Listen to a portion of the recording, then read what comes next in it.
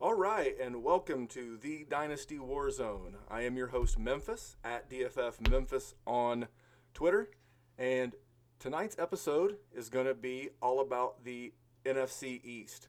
I had to break the NFC East up into two pieces because I would have better luck having the Bloods and the Crips on to talk about peace in the streets than I would to have a Cowboys fan and an Eagles fan on the show. So tonight, I've got two special guests who are Eagles fans.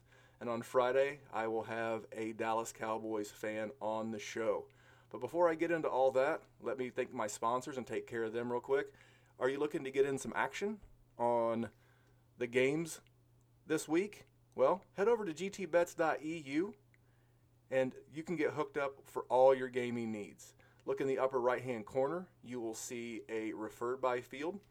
In that referred by field, all you have to do is enter in Warzone, spell it one word, W-A-R-Z-O-N-E, Warzone, and they will match your initial deposit dollar for dollar up to $500. So if you were to deposit $500, they would match your $500, and you would have $1,000 to play on to start the NFL preseason. We got the Hall of Fame game right around the corner, and then we'll have preseason football, and before you know it, the first week of September will be here, and you will be looking live at some NFL action. So head on over to gtbets.eu.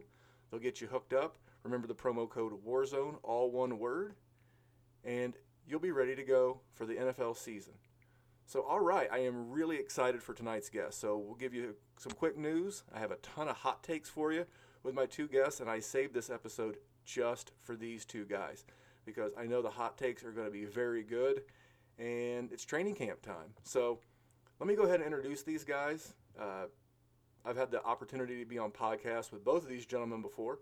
So I'm going to start with my first guest. He is a writer for the DynastyFootballFactory.com, and he is the co-host of the Fantasy 40 podcast. You can find that on iTunes, all your podcast platforms. I did a mock draft with these guys about a month or so back, and he co-hosts this podcast with John DeBari and Andrew Burke. And you can find him on Twitter at DFF_walk. Please welcome to the show, Mr. Matt Walker. Matt, how are you?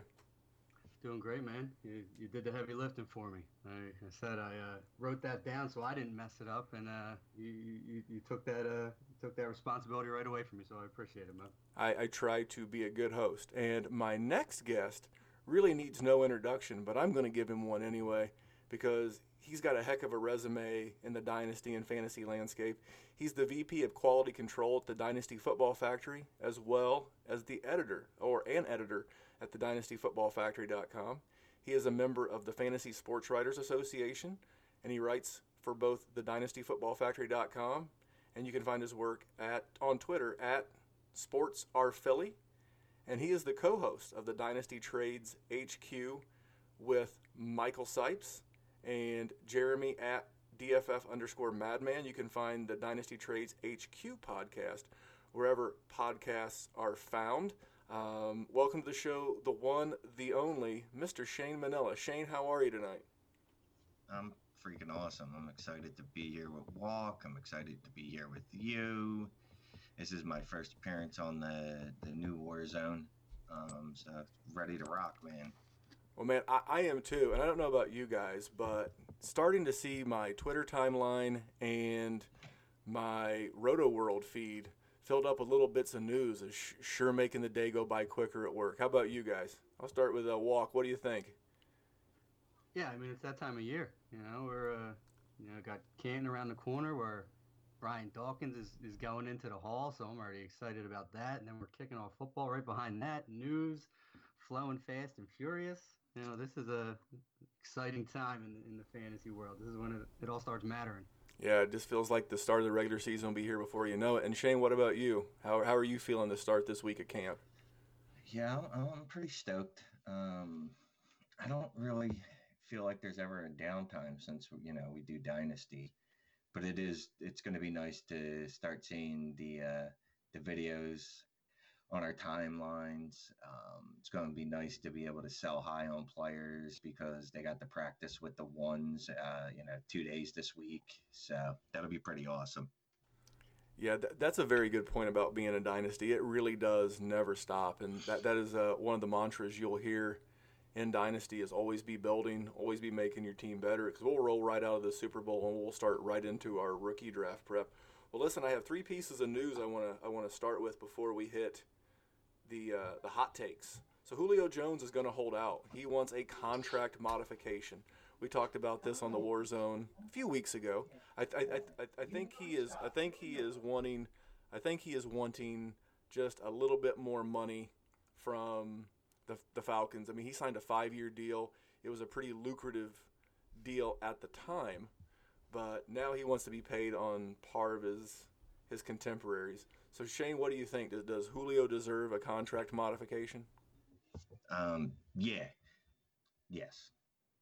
Did you want any more than that? No, I mean No, it's no, yeah. pretty I simple. mean, here, most football players, I believe they should get every last red cent they can get, mostly because they're treated like disposable garbage. Well, I guess all garbage is disposable, huh? Well, most of it at least. I mean, unless you Football dump it in a players, landfill out there on the East Coast somewhere. that's true. Maybe biodegradable garbage, but they're treated like trash, basically. The owners will sign them for as little as possible. They lock them up in those long rookie deals. If you underperform a contract, they're quick to get out of it. And if you outperform a contract, they're quick to tell you that you signed a contract. So I'm always pulling for the players because screw management. No, I think that's fair, and I think even though he signed the contract, if he was underpaying, much like Latavius Murray did recently, he'd be taking a pay cut. So I think you get everything you can while you can get it. So what about you, Walk? Anything on the Julio situation? Yeah, I mean, I don't disagree with anything Shane said, but I'm a do it in your contract year guy. You got 2 years left. You were one of the highest paid when you signed it. You know things are going to change over the course of a deal. I'm a report to camp guy at this point. You can hold out in your last year. There's some people that deserve it. Guys like Julio who've got that big deal, in their time.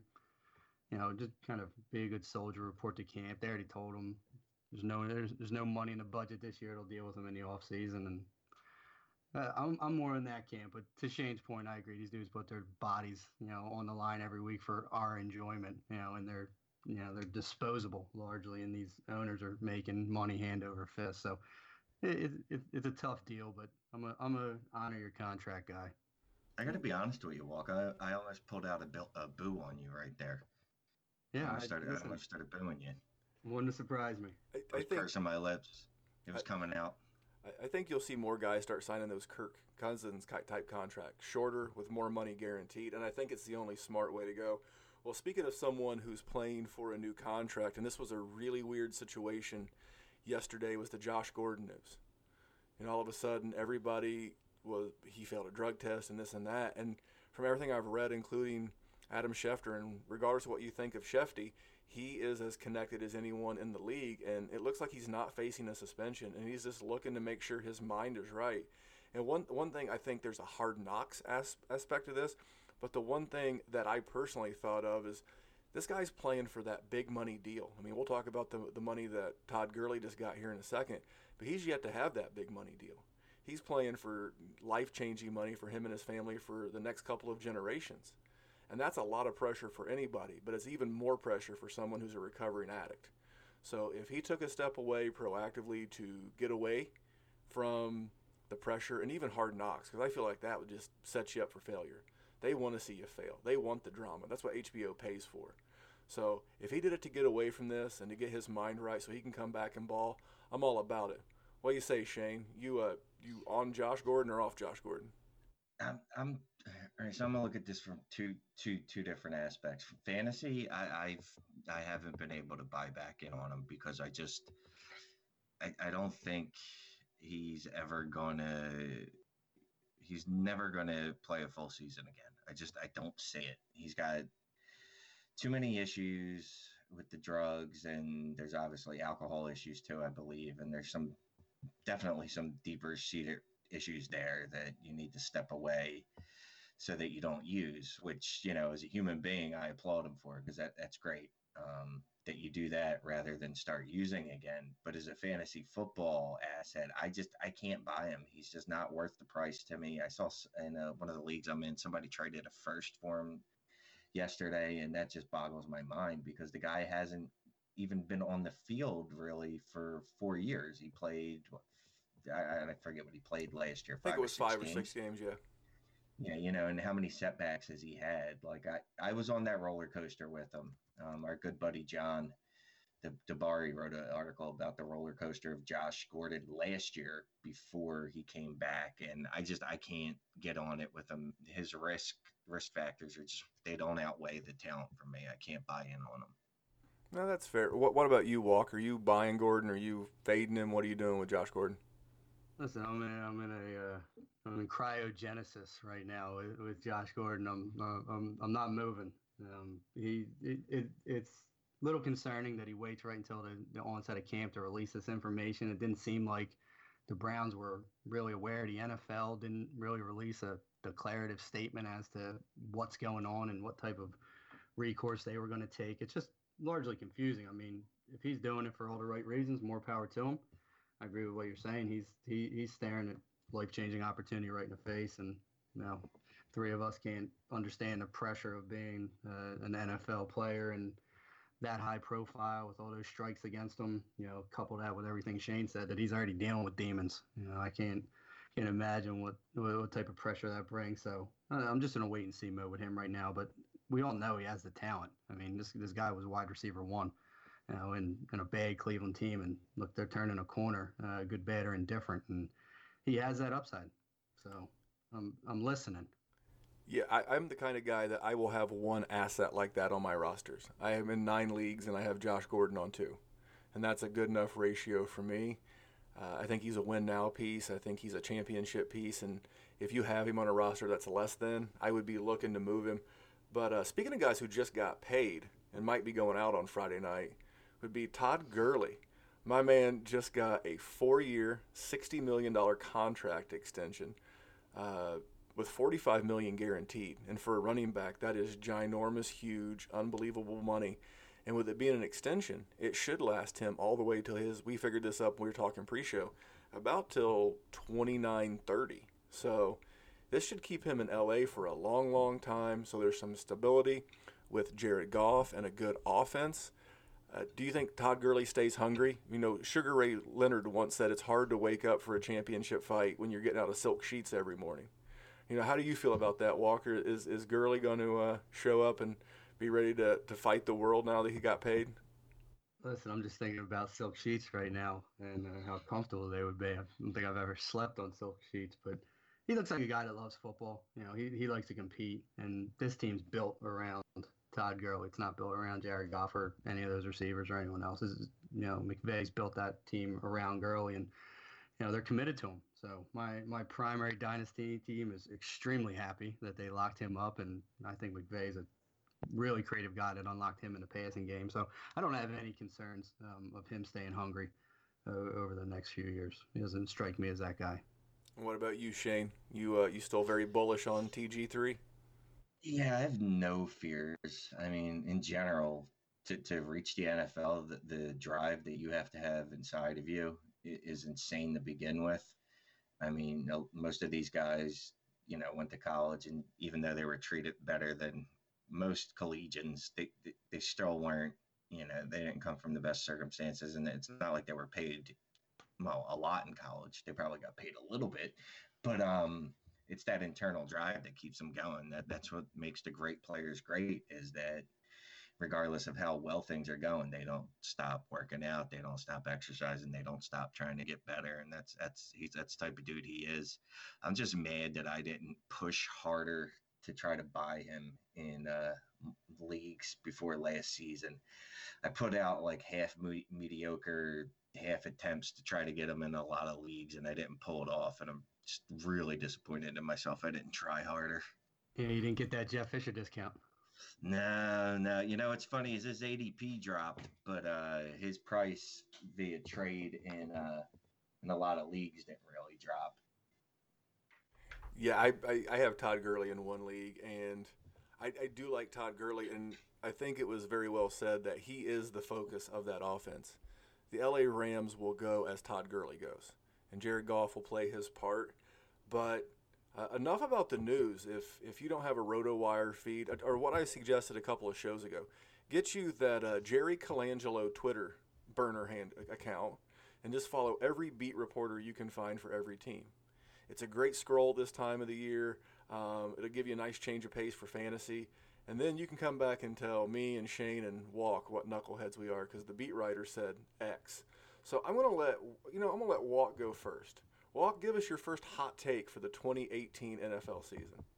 Well, I just want to say Colangelo was very topical with two Philly guys on this pod tonight. That was not by accident, sir. I feel like that was kind of a burn. Like he was coming at us a little bit.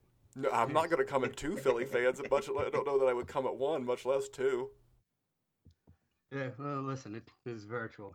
Everyone's a tough guy on Skype, right? But no, that was amazing. Great transition. So, thanks for letting me start off. I'm going to try and get hot right out of the box and go with one of my guys, and I'm going to say that Aaron Jones, Green Bay running back, will outscore slug Jamal Williams by over 100 fantasy points this season. Wow, 100! You called him a slug. Yeah, Jamal Williams isn't good at football. Shane, where are you at with this Green Bay backfield?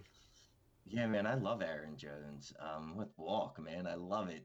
He's given Jamal Williams a 2-game head start, and he's still going to outscore him by 100 fantasy points. So you think he's just taking that job in week 3?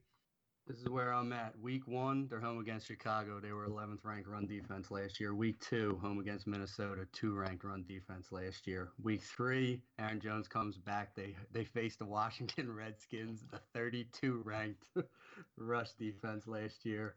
2 subpar games, to put it mildly, probably by Jamal Williams with some Ty Montgomery sprinkled in. They're going to be chomping at the bit to get Aaron Jones out there fresh in week 3. I love it. I like it as well. I just want a part of the Green Bay running back situation.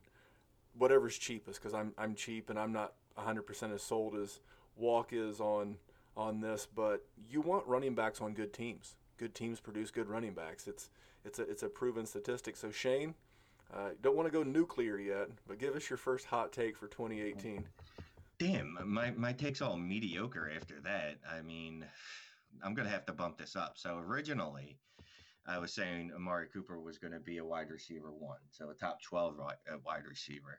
Looking at it, I was like, that's just kind of hot. So I was like, all right, I'll say a top 10 finish. But after Walk's take, I'm going to bump Amari up to, he's going to be a top 6 wide receiver in 2018. Hear, hear.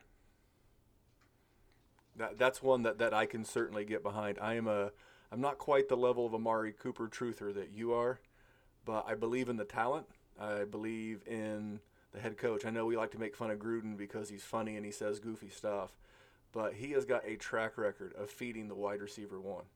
And Matthew Berry dropped some ridiculous stats that when Amari Cooper gets like 10 targets, he averages like 21 PPR points a game. When he gets 8 targets, he averages like 18 points a game. And if that holds true, and John Gruden's past holds true of feeding the wide receiver 1, Amari, to call him a top 5 is a hot take now. I don't think it will be once the season gets going. Where are you at with Amari Cooper, Walk? Yeah, I'm a truther, so I'm there. I think the talent is undeniable. It's been situational, and only a guy that's already surpassed 3,000 yards in his first 3 years with, and I don't have the touchdowns in front of me, but it's been productive for 3 years. Can get as much bad pub as Amari Cooper. My problem with Cooper is I'm not a Carr believer. I don't think he's a good quarterback at all. I think Gruden's system should maximize what Cooper can be.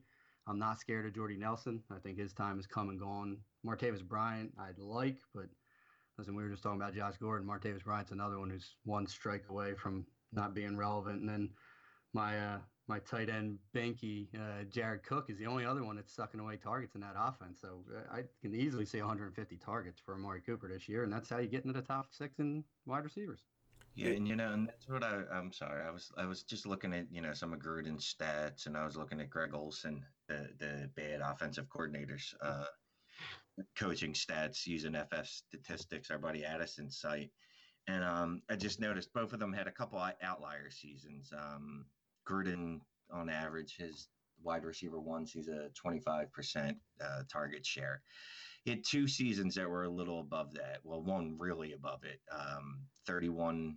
It was 31% in 2005. Yeah, and that was a year he had Joey Galloway, and then the next receiver that I guess you could call wide receiver two on that team was Michael Clayton. Yeah. Michael Yeah. Clayton reference. You don't get many of those in fantasy these days.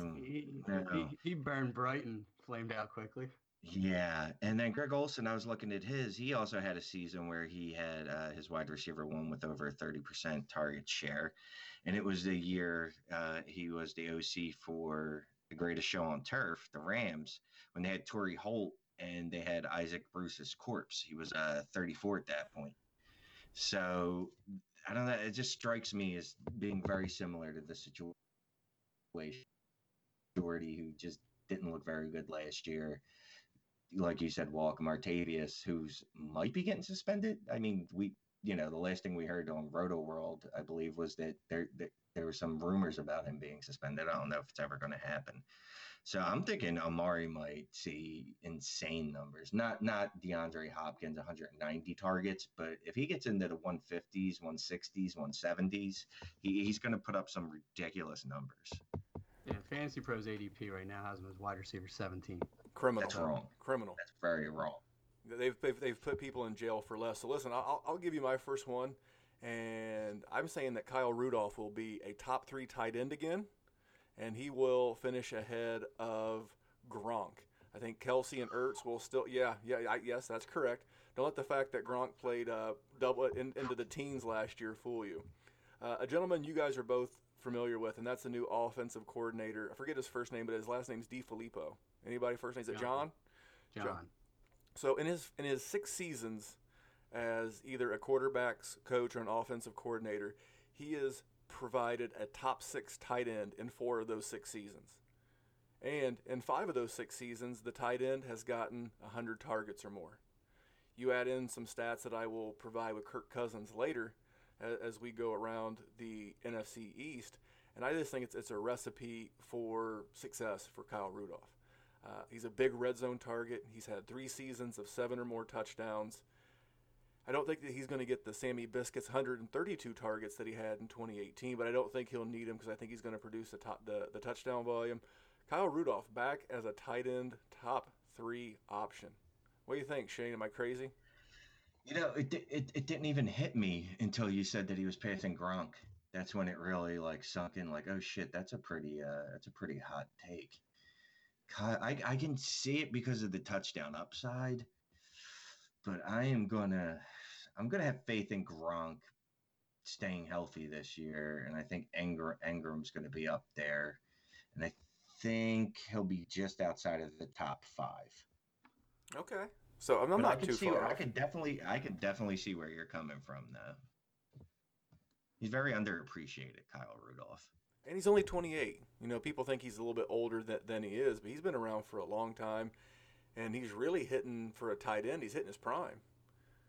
So what do you think, Walk? And then Walk, tell us what you think about Kyle Rudolph, and then hit us with your second one.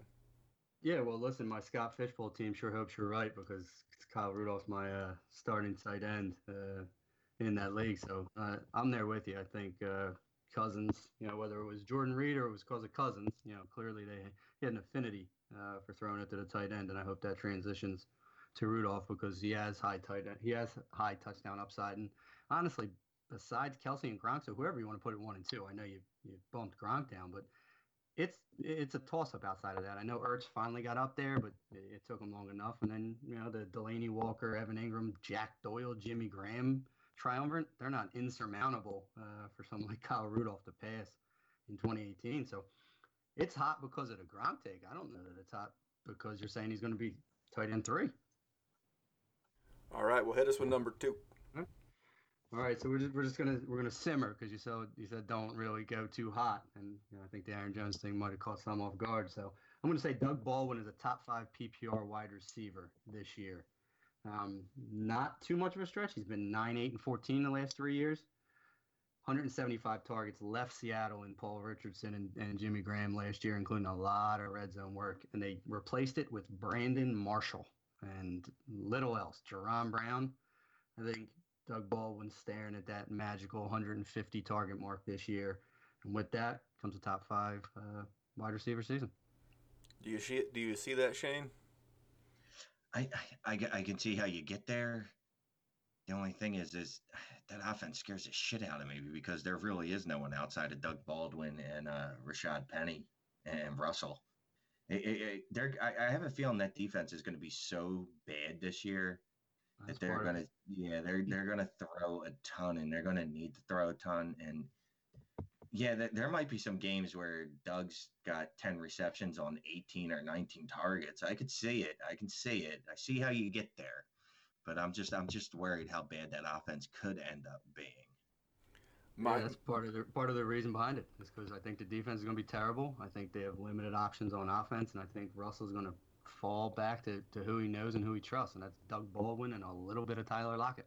I think that's very fair. My one concern is that he is the only show in town, and with the improved corners in L.A., when they went out and got Talib and Marcus Peters, and then you add in the fact that he faces Patrick Peterson twice a year, I'm not so much concerned about Richard Sherman at this point. But that's 4 games where he's going to be facing some jam-up defensive backs. So that could limit it, but I definitely see wide receiver 1 all day, every day. I'm going to save my Cowboys hot take for last.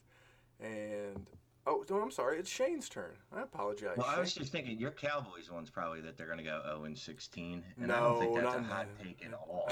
I mean, I think we're pretty much all in agreement that that's probably what's going to happen. It's a fact take. Yeah. Or was it that Zeke's going to be suspended again?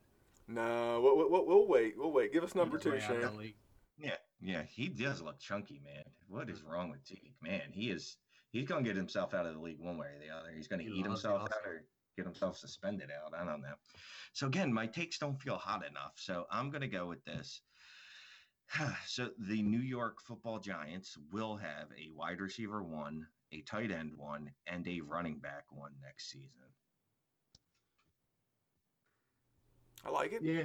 I mean, my only Odell given barring injury, Barkley almost a given barring with volume. I'm not an Evan Ingram guy personally. I couldn't wait to sell him in an orphan I picked up.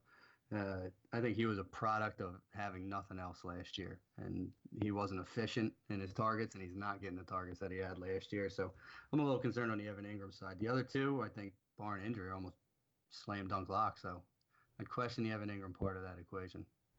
I agree. So I will say that the Evan Ingram, I can see him being a tight end 1 just because the competition you mentioned earlier, Walk, is not stellar and does not concern me. So for him to be a PPR tight end 1 feels right. So I agree with those. But with that being said, where does Eli Manning finish? If you've got a tight end 1, a wide receiver 1, a running back 1, and you still got Sterling Shepard there, where does Eli finish in this equation? I know the answer. It's QB 32. Yeah, here's the thing. In the NFL. So I'm looking up Schumer's QB averages, and they average as QB 22. I didn't even bother looking up Eli's because it almost doesn't matter because he's mediocre at best. He won a couple of Super Bowls because of his defense and just ridiculous plays that, I don't know, God blessed him on those plays or something. So people are fooled into thinking he's a good quarterback, and he never really has been. But you don't really need to be that good of a quarterback to still produce and put up numbers. I mean, he could still probably drop 4,300 yards this year, close to 30 touchdowns, but he'll throw 20 interceptions. So as long as you're not in a league that penalizes you for interceptions, I think you'll be fine. But most leagues do. So he'll probably he's not going to be a QB1. I'll give him middle QB2. I'll say he's like QB 18. Eli has one QB1 season since 2012. How many does a man need?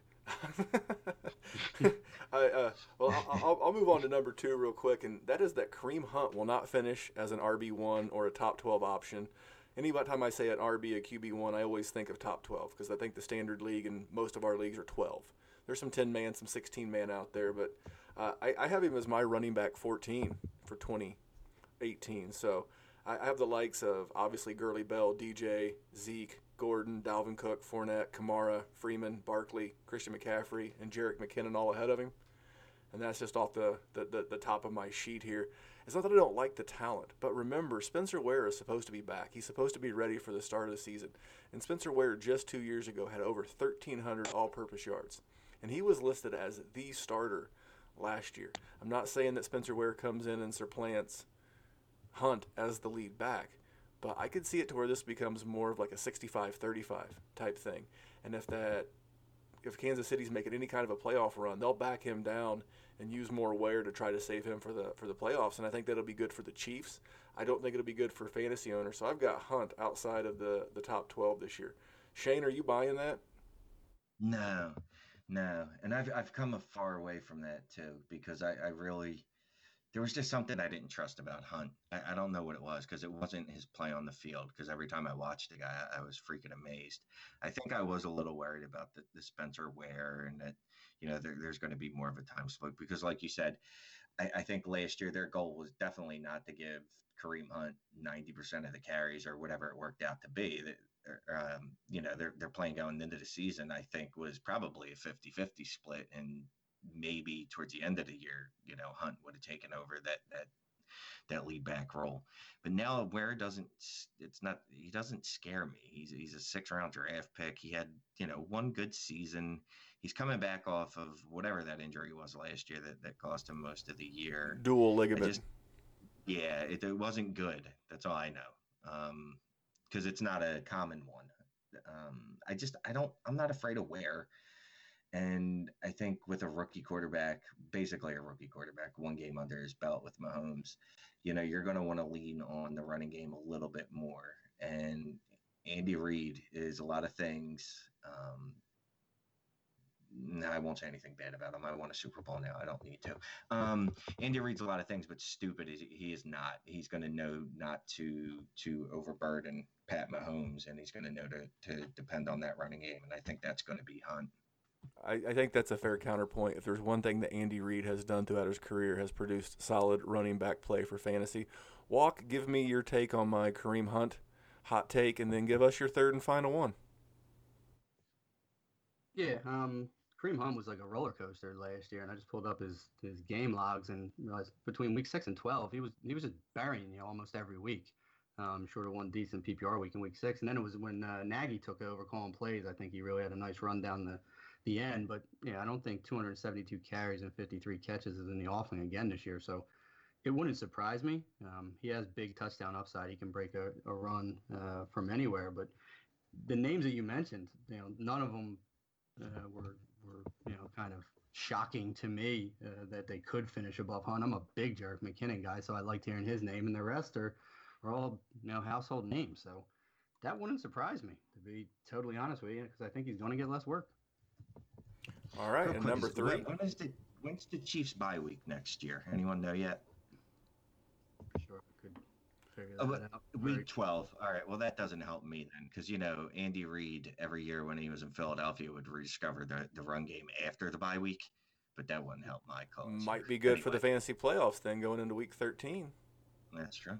But if it's week 12, I believe the Scott Fish Bowl playoffs start that week, so that's bad. All right, Walker, give us number 3. All right, I wrote about 10, so I'm gonna shuffle the deck up and just pick the one that I think might come across as hottest, and somehow staying in Green Bay and staying with an Aaron. And I'm saying Aaron Rodgers goes scorched earth on the NFL this year, tosses 50 touchdowns, becomes only the 3rd quarterback to do so, joining Tom Brady and 55 Peyton Manning. Wow, I hope so, because I've got Geronimo Allison dirt cheap on a lot of rosters out there, and and I'm not a Randall Cobb guy, so that would be good for my Devontae Adams shares and my Geronimo Allison. What do you think about that, Shane? Yeah, it's Aaron Rodgers. Like, you would have named any other quarterback, I would have been like, meh. Well, outside of Carson Wentz, of course. Any other quarterback, I'd be like, but I don't put anything past Aaron Rodgers if he stays on the field for 16 games. The wide receiver core does scare me a little bit outside of Devontae Adams. Hopefully he doesn't get any more concussions this year, because if he were to go down, then it's really not a good wide receiving core. There's the 3 rookies late round draft picks. I guess you'd move Ty Montgomery back to wide receiver. You got Randall Cobb, like you said, Geronimo probably would need to step up. Yes, if Devontae Adams can stay healthy, he's got Jimmy Graham there now, who's, if he's nothing, he's at least an end zone threat. So, but I don't want to agree because I hate agreeing too much. So I'm going to say no, and I'm going to say he finishes with 49, and Jimmy Graham drops to 50th in the end zone, the final game of the season, and then Walk hates me forever. It would only be fair.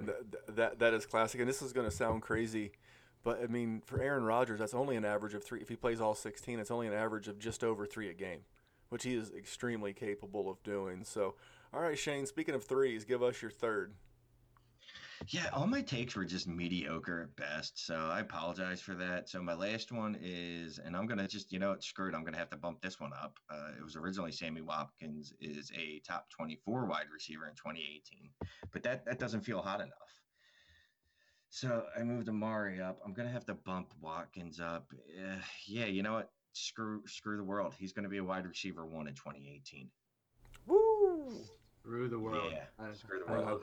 I like it. That is, well, I can see, I can tell you that Shane is a man of conviction, because myself, JD from the GOAT District, and Nate from the GOAT District, he recently worked us over on a trade. He sent us Tyreek Hill for the 109 and a 2019 first. So he is a man who backs up this hot take with action. He shipped us a bill of goods apparently in Tyreek Hill. I could see it. I mean, I'm still a Sammy truther. The one downside to me is that he's on his third team in 5 years. And I know some of that's not his fault, but much like relationships, if you interact with a young lady, or if you're a young lady or whatever, and you meet someone and they're on their third marriage, there's probably a reason. Someone didn't want them, or they did something really stupid. So that's my one concern in the back of my mind. Walker, where are you at with this? I love it. I'm a huge Watkins guy. That was one I had written down, so I'm glad I didn't say it. I said Tyreek Hill is going as wide receiver 10, Watkins is wide receiver 27. I said I could see those two flipping and seeing Watkins finish as wide receiver 10 and Tyreek as wide receiver 27, because he had 105 targets last year, Tyreek Hill. He's the only wide receiver in the top 10 that had less than 143 targets. It's just not repeatable. And his targets aren't going up with Sammy Watkins there. I think Sammy's a true one. They paid him. He's going to get the target volume outside of Kelsey. And I think he's the one that profiles as the alpha there now, and the wide receiver 1 in KC. Especially in the red zone, because I know Tyreek Hill. I mean, I'm kind of worried for Kelsey. I took Kelsey in the Scott Fish Bowl, and I think Sammy's a legit threat to his red zone market share. What were you going to say there, Shane? Yeah, no, well, here's the thing, too. Mahomes hasn't used a tight end since high school. I mean, he played in the air raid offense in college. He probably hasn't used a condom since high school either. But. Yeah, but that's okay, because Travis Kelce's not really a tight end anyway. I mean, yeah, that's true. I mean, he's basically a giant wide receiver. But yeah, no, I think like Walk was saying with the Hill's definitely not a red zone threat or a goal line threat. Yeah, it's going to be Watkins and Kelsey. And I know it feels kind of crowded there, but when you think about it, there's really only 4 guys on that team that should have ever touched the ball, between Kelsey, Hill, Hunt, and the other guy, Watkins. That guy, yeah, him. So as I say, you think back of the goodness that you saw a few years ago with Jeremy Maclin in Philadelphia with Andy Reid, and I could just see Sammy Watkins filling that kind of a role and easily being a wide receiver 1. And here's the thing, Watkins is a more complete receiver. I like Tyreek Hill. I don't want to bash him in any way. I think, but like Walk was saying, like the targets are low, the touchdowns have been a little high. He scored a lot of, 20-yard plus touchdowns, just things that typically aren't sustainable. And for the first time in a long time, Sammy Watkins is finally healthy. He's got the big contract. He's actually won it somewhere. He's with a quarterback that should play to a skill set. And he's just a more complete receiver. I think he's gonna be a beast this year. And if he is, I'm gonna have a great fantasy year since I own him everywhere. Well, all right. Well, I'm gonna send you Eagles fans home happy on my third hot take, and that is that Ezekiel Elliott will not finish as a top 5 PPR back. He will finish outside the top 5. I don't think that Jason Garrett can get his head out of his backside long enough to realize that he's the best player. And one of the biggest things, and I'll give you the guys that I have finish ahead of him. I have Barkley, Melvin Gordon, Todd Gurley, David Johnson, and Le'Veon Bell all finish ahead of him. I have Zeke finishing 6th, and I have Leonard Fournette and Alvin Kamara right there on his heels. So the one thing that scares me for Zeke, if you're a defensive coordinator, quick question, who are you game planning for? You worried about Allen the Hitman Hearns? Are you worried about Michael Gallup? Cole Beasley, yeah, his rap game. His rap game's strong. His intimidating the defense, not so strong. You're going to do what Denver did last year in week 2. Now, Denver did it in a different way because at the time, Dallas still had Dez, but they had Aqib Talib, and they just manned up those wide receivers on the outside, and they really focused that defense on Zeke, and that gives me pause. That makes me concerned that it's a monkey see, monkey do league. You don't have outstanding wide receivers. You have good corners in that league as well with Janoris Jenkins and Josh Norman. And I'm drawing the blank on the Eagles' best corner. Someone help me out. Kenyon. They're really not that good. Okay, well, maybe the Hitman Hearns can have his game that week. But I'm stacking the box, and I'm making Dak and that second fiddle wide receiver core beat me. So I'm sorry. I love Zeke. I like watching him play. I've said lots of good things about him, but I think he's going to be a victim of the circumstance. So not a top 5. How you guys feel about that, Walker? I see you smiling. Yeah, listen, I'm good with it. I don't own him anywhere, so I hope he falls on his face for personal and fantasy reasons. But you referenced Fournette, and I'd rather talk about him because I can see Fournette having the year that Zeke did his rookie year. And I was just looking at his count stats where Zeke had 1,600 with 15 rushing touchdowns. I can see Fournette doing that this year. I think Fournette is sneaky value outside of kind of that big 5 running back. So I'm with you. I think Zeke could do a little tumble because he has the passing game chops, but Dallas just doesn't use him in that way. I think they're going to be silly and give that to Devon Austin. All right, give us your quick thoughts on my Zeke take, and we'll start breaking down the East. I don't want to say Zeke's going to do anything good, so I'm going to agree with you. Screw Zeke. All right, well, here's the only thing. I think they're going to be forced to throw the ball to him a lot because he's the only weapon on that team. So they're going to have to find a way to get the ball into his hands. So he might end up with 50 receptions and sneak into that top 5. I hope so, because if you looked at his play card from last year, in the first 2 weeks he had 9 receptions. And then all of a sudden over the last, the 7 games that he played there at, and then the last 2 he averaged like 1 or 2. It's like, come on, guys. He is literally the best player on your team.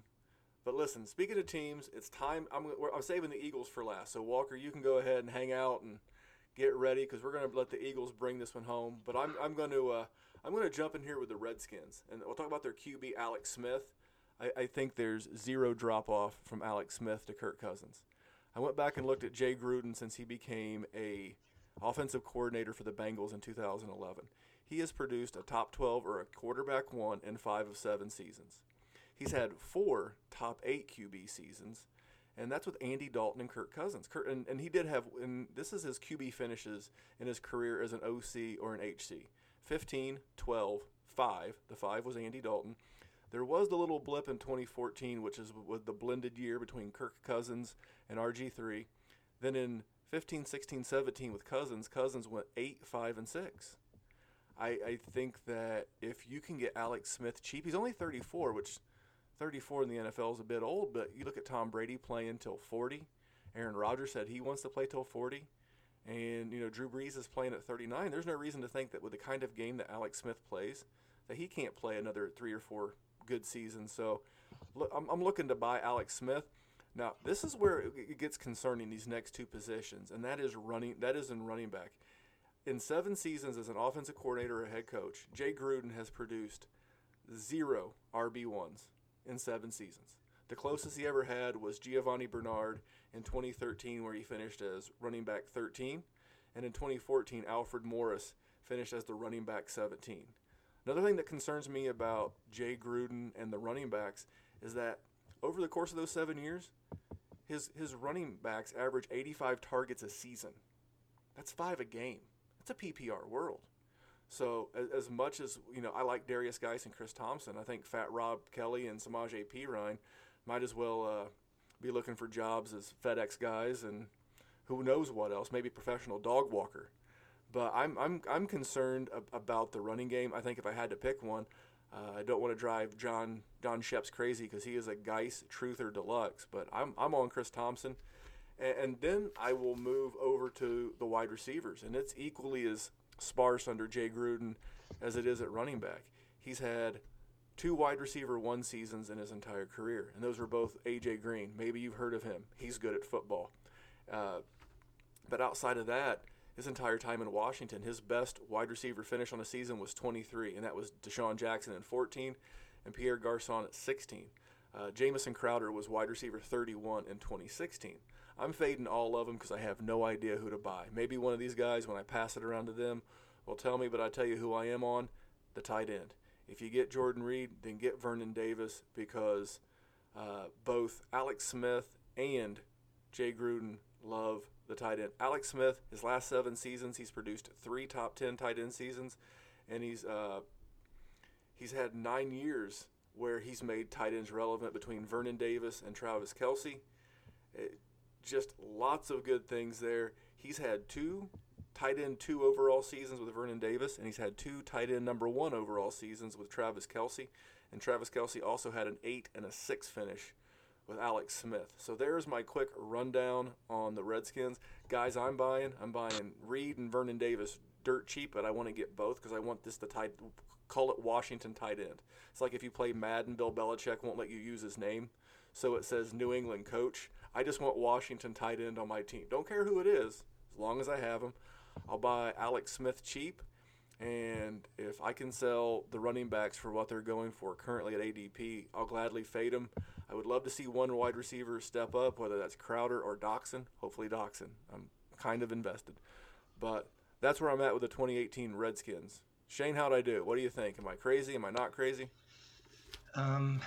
Let's see. Chris Thompson, I can understand not wanting to buy in him. I'm hoping he has a good, solid three-game run so I can sell whatever stock I have left in him. It's another hell yes. Yeah, I don't think he's built to stay healthy. The guys, and I know some people don't believe in injury prone or if the injuries aren't related. The guys just unfortunately had a history of significant injuries, like career-threatening injuries going back to college. Vernon Davis, yeah, I mean that's the thing. I'm thinking you could probably ship out a couple third-round rookie picks for Vernon Davis and Jordan Reed, and just like you said, just stream them. Which is what a lot of us end up doing with tight ends anyway. Vernon Davis, typically when he gets in there, he performs if they throw the ball to him, and Alex Smith does love the tight end, and he and Vernon Davis do have that connection from San Francisco, I don't know, probably a decade ago now, and we know what Jordan Reed can do if he actually stays healthy. I'm with you. I'm buying Josh Doxson because I think he's the most talented wide receiver on that team. I still love Jamison Crowder, though. I think Alex Smith is going to target him somewhere in the neighborhood of 130 times, and Jamison Crowder is going to be probably a low-end wide receiver too. I'm not touching Paul Richardson because even in his breakout season last year, I think he saw, 750 yards, so it really wasn't that impressive. And I'm not buying Alex Smith. I think last year was a complete outlier as to what he is. He took a lot more deep attempt, or he tried took a lot more deep shots last year than he typically does. They didn't really. That's not something that he likes to do. He doesn't like throwing in contested areas. I don't like Alex Smith. Yes, he has the rushing ability, but he tries that in the NFC East, and Malcolm Jenkins is just going to displace him from reality. All right. I'm buying Geis. I'm sorry. I like it. So I like your Crowder take because I didn't put that together until I heard you say it. But if the running backs in a Jay Gruden offense average 5 targets a game, where are the other ones going? They don't produce wide receivers on the outside very much. So it's going to be Reed or Davis, whoever the tight end is, and Jamison Crowder. That makes all the sense in the world. It's a great call. Walker, who you got? Washington. Yeah, I'm a big Geis guy. He was my running back too in this class, and a lot of people projected him to go to Washington in the first round, so they stole him in the second round, in my opinion. And now, as Eagles fans, we get to deal with Geis and Barkley in our division for the foreseeable future, and that's Geis, Zeke, and Barkley for the next 4 to 5 years. Congratulations. Yeah, hey, and we got J.J., so we'll get to that later. But I'm a big Geist guy. I'm not worried about Thompson. You guys, said more than enough about him. He's not built to handle any type of big workload, so he doesn't scare me.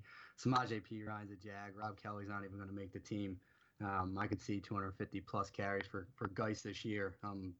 Buying if anyone's selling this early on. I'm a Crowder guy.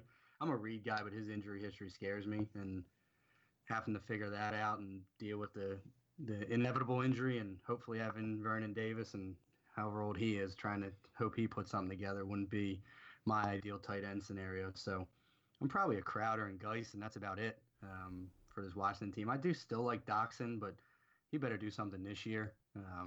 He's had opportunity and hadn't made the most of it in Washington. Well, I don't know how old Vernon Davis is either, but he's 100% more mobile than Jimmy Graham and Antonio Gates. So I'm sticking by my Vernon Davis. Shane, take us to New York. Real quick, Vernon Davis is allegedly 35. He'll but be I mean, 35. Yeah. He is in the. He's a freak athlete, though. I will say that he's in great shape. He's in the 100th percentile spark athlete. That's I don't think you can get better than that. I'm not a mathematician. He was Mike Gesicki before Mike Gesicki. He is basically not a human, but yeah, and he must keep himself in incredible shape. Well, I feel bad because I didn't do as good of a job with the Giants as you just did with the Redskins. It just feels like there's a lot of obvious things with the Giants, to me at least. It feels like like I said, Odell Beckham Jr. is Odell Beckham Jr. He's the best wide receiver in football, in fantasy football.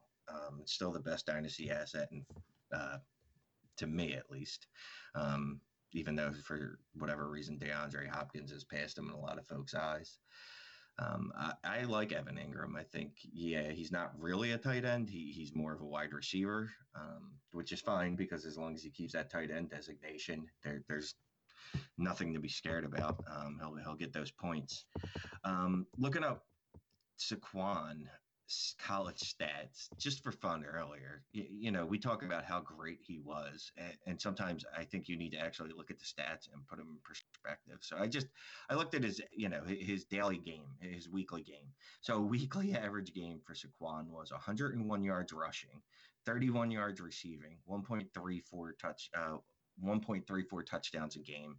And if you wanted to, and say that the Giants are behind late, they could put him on a kick return where he averaged 28 yards a kick return with 2 touchdowns in his career. But so the guy averaged 132 yards a game and almost a touchdown and a half a game. Like, he is ridiculous.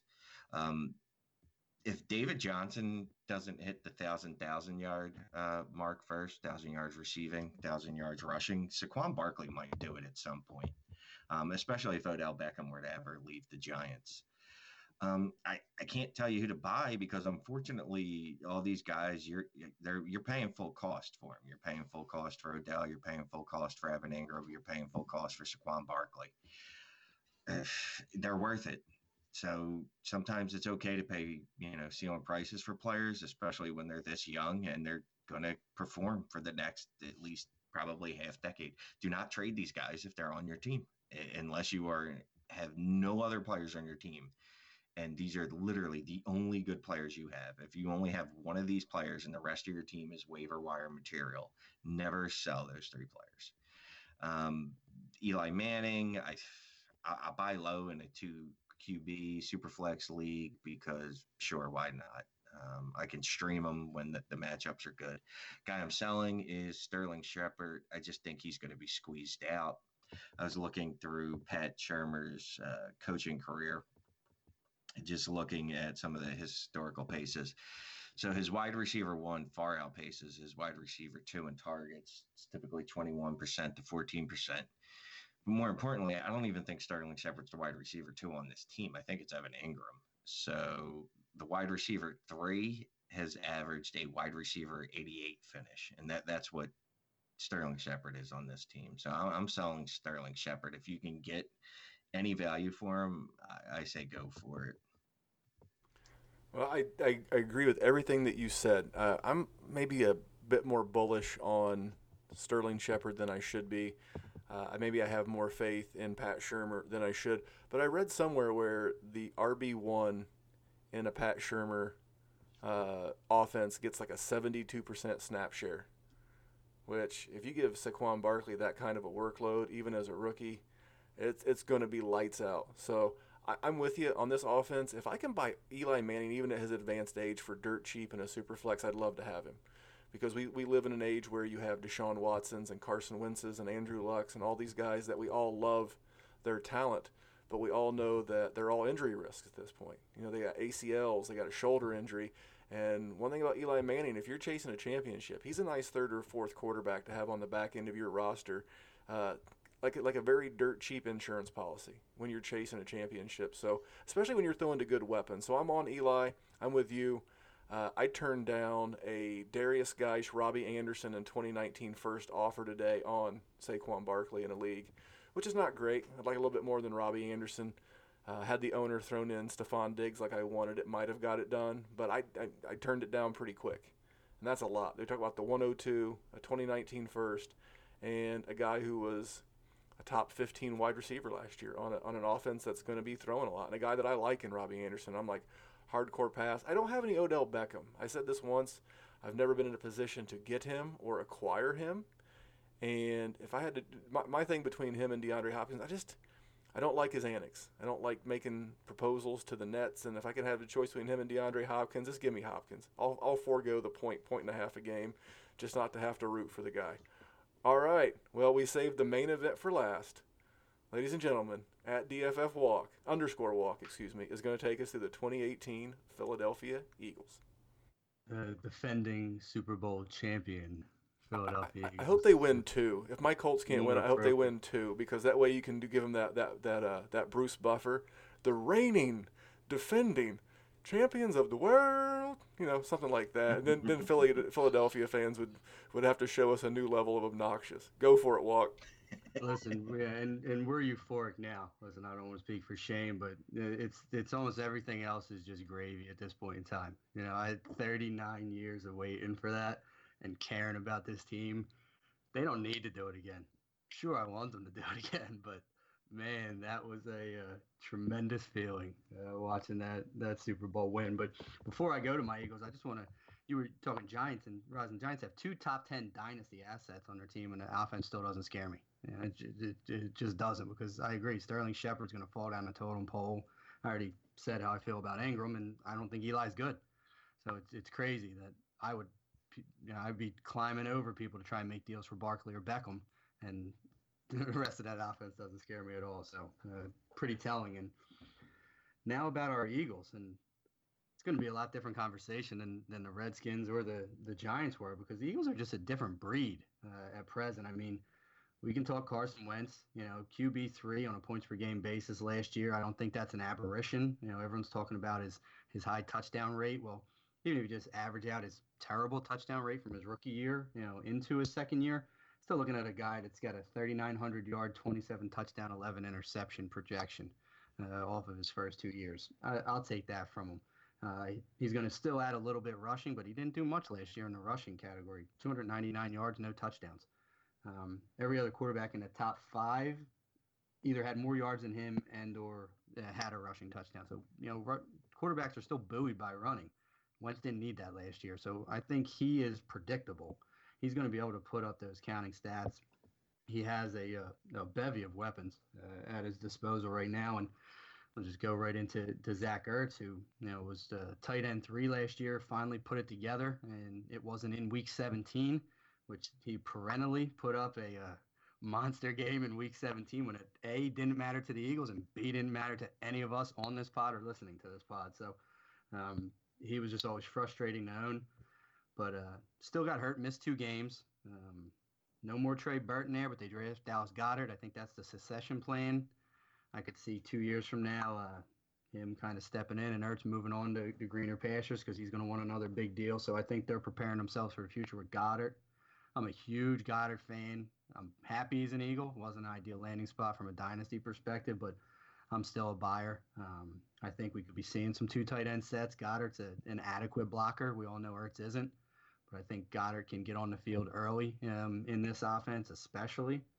if Alshon Jeffrey's limited. He had rotator cuff surgery, tore his rotator cuff, and played all season with it. And of course, didn't have it until after the Super Bowl and all the partying was done. So, don't know what shape he's going to be in to start the season. So, there's going to be targets to be had for the Eagles. And not only Alshon Jeffrey, but new acquisition Mike Wallace, who didn't realize was 32 years old, turns 32 years old on August 1st, but still presents as one of the better deep threats in this league.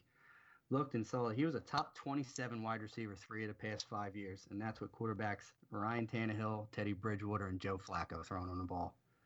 Suffice to say, he has the best quarterback since he left Pittsburgh, and Ben Roethlisberger throwing on the ball now, and I think he can scratch out another, probably top 30 season, in this offense, because there's going to be targets to be had. Torrey Smith's gone, Trey Burton's not there anymore.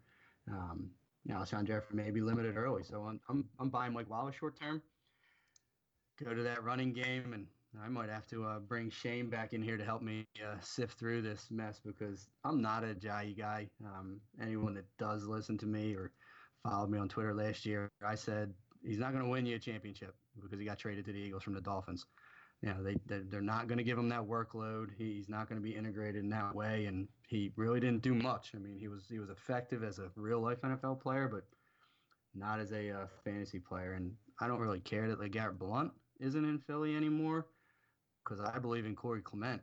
I think he might break the curse of the bad Badger back and paint me as a non-Melvin Gordon believer, non-Monte Ball believer, Ron Dane, whoever else you want to just add onto that laundry list of guys that I just don't think are good NFL backs. But I like what Corey Clement brings to the table, and I think in this offense, he's the type of running back they want.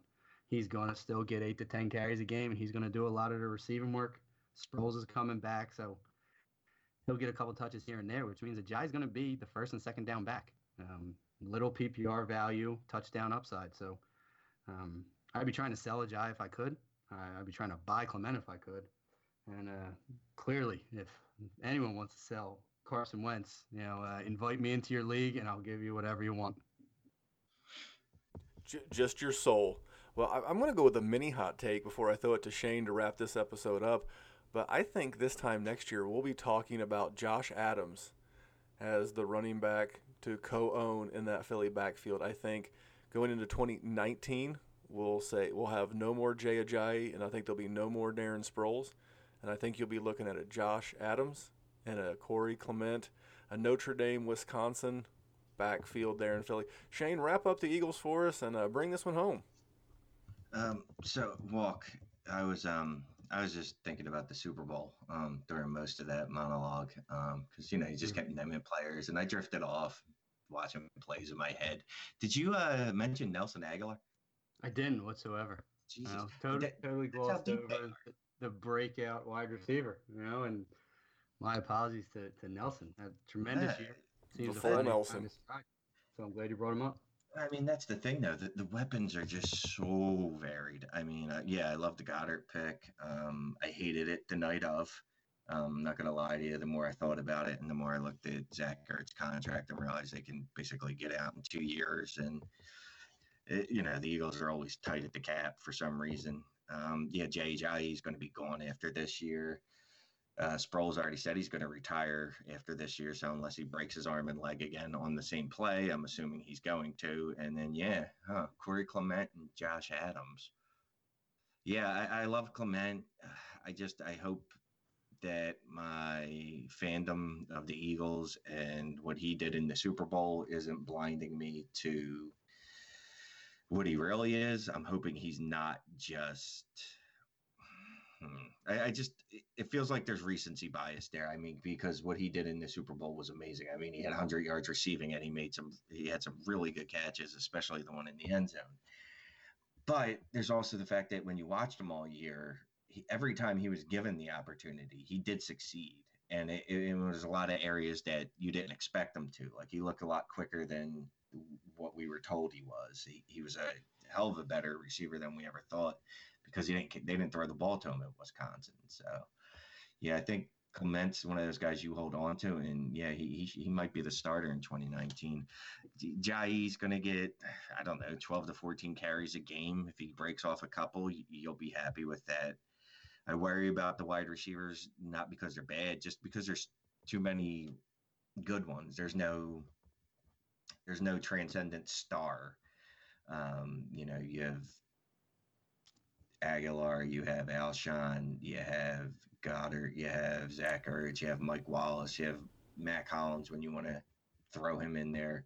It's just a lot of receiving options. The defense is good, so I don't know how many shootouts they're going to be in. So I don't know if I'm buying any of the wide receivers, to be honest with you. I think I'll still buy Ertz, and I'm definitely buying Goddard, but I'm probably not targeting. No, I'm definitely not targeting Alshon or Nelson Aguilar in any leagues. If I can get Mike Wallace cheap, I'll definitely do that. And then, yeah, Carson Wentz, I'll buy him in every league I'm in. Listen, and before we jump off, the one thing I wanted to say about Corey Clement, and I didn't, we were talking limited touches. Corey Clement had a touchdown every 14 touches last season. And just for perspective, Alvin Kamara in his outlier, what everyone considers going to be a regression season this year, had a touchdown every 15.5. Man, he was effective. You said so effective. He was uber effective. Corey Clement should have been the offensive rookie of the year. He was in my mind. Yeah, I think he was robbed. That's all right. He's got a Super Bowl trophy. Well, the one thing I can say about the 2017 Eagles is thank you, because you saved the Colts from what I thought was a big mistake in hiring Josh McDaniels, and you sent us Frank Reich, who I think is going to be a tremendous coach for the Colts. And I cannot wait to see Andrew Luck finally have an offensive-minded head coach, as opposed to the dumpster fire that was Chuck Pagano backed by Ryan Grigson. I think him being gone, you add in Reich, Ballard, and you add Luck back. I think it's a beautiful thing. So thank you, 2017 Philadelphia Eagles. Your success allowed my Colts to land Frank Reich. And before I go, I want to pass it to each one of these gentlemen again. So for at DFF_walk on Twitter. Walk, where can they find you, your written and audio content, good sir? Yeah, I say I'm a part-time writer, full-time supporter at the Dynasty Football Factory. Shane would probably say I need to write a lot more than I currently do, but also, as you indicated, dabble with my own little side project, the Fantasy 40 podcast with John Dabari and Andrew Burke. So if you get a chance, and like we heard from me, go find us on iTunes or Podbean as well. It's definitely a good one. And what they mean by 40 is that a lot of times the show runs about 40 minutes. So if that meets your commute time to and from work, and you're looking to fill that drive time, it's a great listen. I was fortunate enough to jump on an episode. We did a rookie mock draft a while back, so check those guys out. And his co-host, I don't know Andrew as well as I know John, but John also does good stuff at the Dynasty Football Factory. And then if you're not following Shane, I don't know what Dynasty rock you're living under, but Shane, tell him again, and tell him about the podcast awards. I think that's something that you need to share with these fine people. Yeah, so if I don't mention this, Jeremy and Sipes would probably drive here from whatever lands they live from and try to beat me up, and I'd have to call Walkover to protect me. So yeah, go vote for us on, and I closed the page because I'm very stupid like that. So Pot Awards is at potawards.com. He's honest too, folks. Oh, Jesus Christ. He is, and definitely, as he's finding this page real quick, we'll let him tell you where to find it. It should be a pinned tweet on his account. I'm pretty sure it's the pinned tweet on the @DynastyTradesHQ Twitter handle. Shane, where are these people going to vote for y'all? I'll tell you what. First of all, find our Dynasty Trades HQ podcast, because that's my baby. It is quite funny at times. You guys can get off the rails quick. You guys talk a lot about trades, and we love trades in Dynasty. That's my first love, and then comes the writing, which I don't get to do enough of, and then the editing. All right, so it's just go on to the Google box and type in podcastawards.com. We're under the People's Choice Award, and apparently ESPN Fantasy Sports Football or something or another. I don't know. Never heard go of vote them. for us. Yeah, go vote for us. If we win, we'll be insufferable. So that'll be awesome. Also, we just launched a Patreon page. So go on Patreon, look for Dynasty Trades HQ, check out the tiers. We got some things there. We're hoping to get in deep with people instead of just on Twitter all the time with the drive-by responses that you're able to give.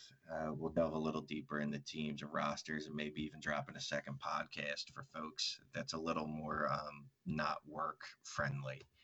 And then, yeah, go check out our site, Dynasty Football Factory, because that's where you can find all of our podcasts, everybody's written work. Um, there's not one subject matter you can't find on there. We've got Dynasty, which is the most important aspect, but there's even redraft, there's IDP for those weird folks.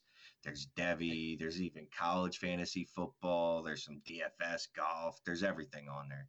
If you haven't been to our site in a while, then shame on you. You need to go on there because it's an amazing site, not just aesthetically, but also the work on there from guys like Walk and all the other writers.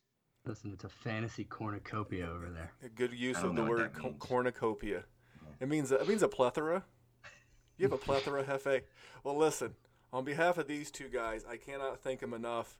Fellow DynastyFootballFactory.com guys, at fellow Shane's a fellow DF_network guy. So on behalf of at DFF walk on Twitter and at DFF_Shane on Twitter, I am at DFF Memphis. I can't afford the underscore. They're expensive. They don't give those to everybody. But on behalf of these gentlemen, thank you for listening, and be sure to check on Friday for a bonus with a couple of fellas. Thanks, everybody. Good night.